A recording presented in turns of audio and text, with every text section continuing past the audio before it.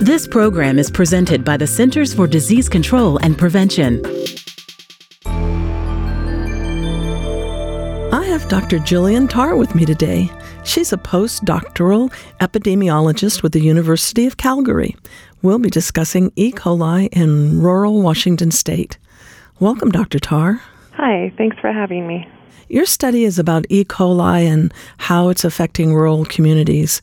Most people probably know that it's a serious disease since it's been in the news so much, but what actually is it? Well, E. coli is a gram-negative bacteria, and there are actually a lot of types of it, most of which are completely harmless and incredibly common. The one that I was studying is called E. coli O157H7, and it's one of what are called shigatoxin-producing E. coli, or STEC. O157 is the most commonly reported STEC serogroup, but there are many others. In the 1980s, E. coli O157 was linked to a disease called hemolytic uremic syndrome, what I'll refer to as HUS. And that's a pretty serious disease that can lead to kidney failure. And both O157 infection and HUS are most common in kids under the age of 5, but all age groups are really at risk. And O157 is transmitted by the fecal-oral route and is often associated with foodborne outbreaks, and so that's where you'll see most of those news reports coming from. The title of your study includes the words Geogenomic segregations and temporal trends. What do these terms mean? Yeah, that refers to two different things. But first, I think it would be helpful to define phylogenetic lineage, because that's really key to understanding these other terms in the context of our study. Okay. So the evolution of E. coli O157H7 through time can be summarized using what's called a phylogenetic tree. So it's an evolutionary tree. And the more related two individual bacteria isolates are to each other, the closer they are on that tree. And so we can group sets of closely related isolates into what we call lineages, which are like the big main branches of the tree. And there are 3 of these phylogenetic lineages that are most common in human O157 cases in Washington state.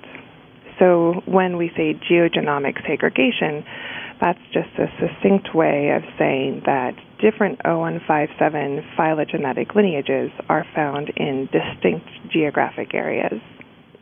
They're not all found in the same proportion across space. The temporal trends part refers to the changes in the O157 population that we observed during the 10-year period study that we studied. Okay. So what were you looking for in your study? There were really 3 things that we wanted to look at. The main thing, the first thing, was to investigate spatial distribution. And so in Washington state, people had noticed that E. coli O157 isolates with the same PFGE pattern, and PFGE is kind of like the bacteria's fingerprint, had been isolated from human cases in the same geographic areas over multiple years. One of my collaborators, Phil Tarr, had also seen something similar using whole genome sequencing in a pair of Missouri cases that were separated by several years. And so this really sparked the question of whether strains were being maintained in particular geographic areas over long stretches of time. It's a hypothesis that's consistent with the increased risk of O157 in rural communities, as well as previous literature looking at persistence of O157 on farms. So that was the main goal, to test that hypothesis. We also wanted to look at 2 other things. One, had the makeup of the E. coli O157 population in Washington changed over time?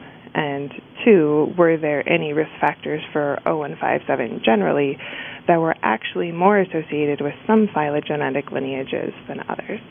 How did you go about studying this? I worked closely with the Washington State Department of Health. Hannah Olting is one of the people that I collaborated with. We identified all the laboratory-confirmed E. coli O157H7 cases that had been reported to the state from 2005 through 2014, so a 10-year period.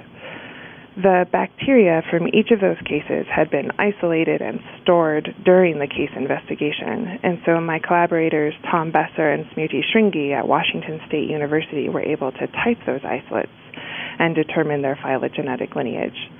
So, and then we used a variety of methods to look at spatial distribution, temporal trends, and risk factors. And what did you find? Were some areas more affected than others?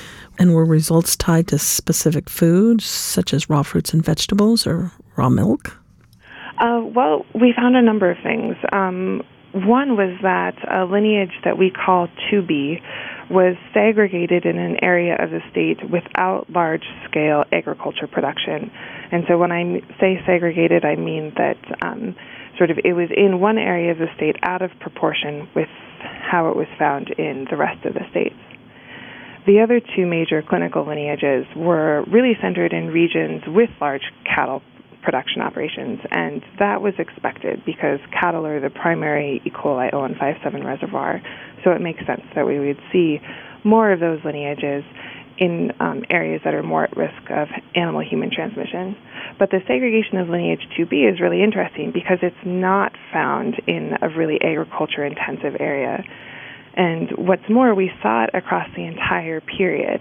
So it wasn't just a single outbreak that was causing the signal. You know, in 2005, we really didn't have much lineage 2B in the States, and then there was a spike, and then it dropped back down, but it never got back down to baseline. And so that was really interesting. And during that period, we also saw a big shift in the O157 population. So at the beginning of the period, lineage 1B was pretty much all that was in the state. There was a little bit of lineage 2A, a little bit of lineage 2B, but over time, lineage 2A really grew, and by the end of the period in 2014, there were actually more lineage 2A cases than there were 1B cases. So kind of ignoring the specific numbers and letters of the lineages, what we found was that we went from a very homogeneous population to a much more heterogeneous population over a 10-year period. And what you were referring to around raw fruits and vegetables and raw milk, that was the risk factor analysis that we did. I want to make sure that I emphasize, though, that the results showing increased risk of lineage 2A with raw fruits and vegetables and increased risk of lineage 2B with raw milk were from an exploratory analysis. So that means that we didn't start out with a hypothesis. We conducted a lot of tests. And that's because ours is the first study to look at preferential exposures by lineage. So we didn't know what to expect. Okay. Have you drawn any conclusions from the study, and do you suggest any next steps?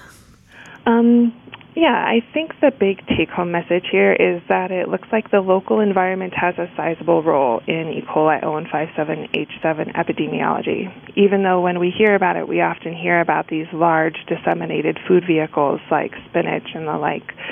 A lot of the drivers of risk look like they may actually come from local sources. And so there are a couple possible explanations for that.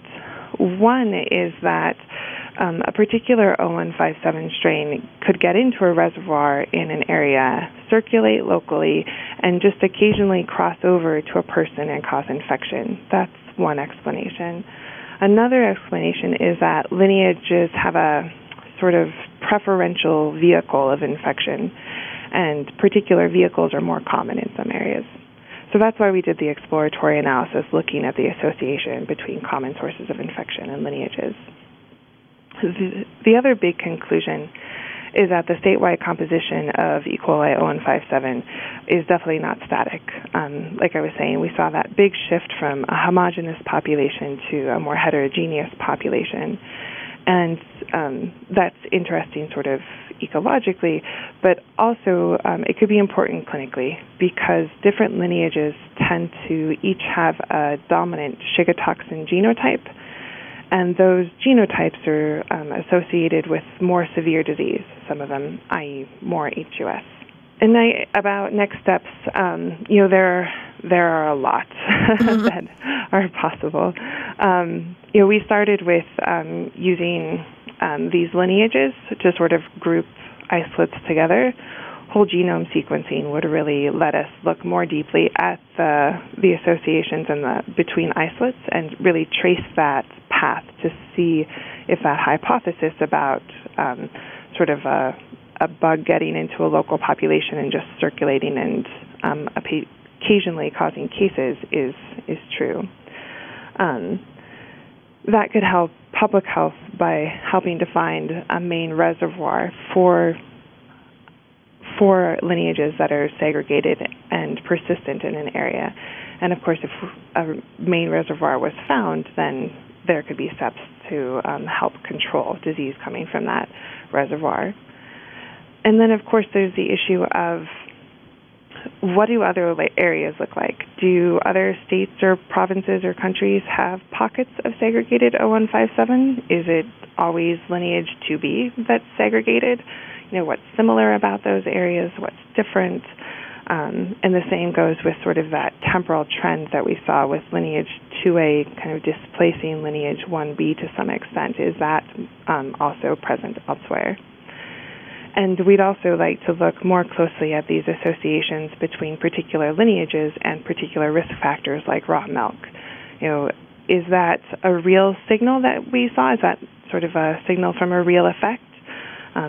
It would take more investigation to find that out. So a lot of next steps are further studies. Yes. Yeah. There are a lot of directions that this research can take us that could really help improve public health in regard to O157. Okay, great. Well, would you like to tell us about your job, what you do, and how your expertise was used in this particular study? Sure, yeah. I conducted this project as part of my doctoral work in epidemiology at the University of Washington, and I've now moved on to a postdoctoral fellowship in pediatric enteric infections at the University of Calgary. Broadly, epidemiology is the science concerned with the distribution, causes, outcomes, and prevention of disease. And that disease can be something infectious, like I study, or it can be cancer, gun violence, etc. So most of my work has been divided between the epidemiology of vaccine-preventable diseases and zoonotic diseases, diseases that are transmitted between animals and humans, like E. coli O157. And this study was focused on the distribution of O157, and there are a lot of factors that can impact the distribution of a zoonotic disease. So we really had to look at the causal model and think about which of those factors we would need to account for and how best to ask the question with the data available. And what I think this project really exemplified is the power of collaboration, which is really invaluable in a field like zoonotic disease epidemiology, where you need human and animal health professionals, microbiology, public health, methodologic experts, etc. And so drawing on all of that expertise turned what started out as a vague idea about looking at distribution into a really well-formed hypothesis that was tested with solid data and some really powerful methods. Thank you so very much, Dr. Tarr. I've been talking with Dr. Gillian Tarr about her January 2018 article, Geogenomic Segregation and Temporal Trends of Human Pathogenic Escherichia coli 0157H7, Washington. Listeners can read the article online at cdc.gov/EID. I'm Sarah Gregory for Emerging Infectious Diseases. For the most accurate health information, visit cdc.gov or call 1-800-CDC-INFO.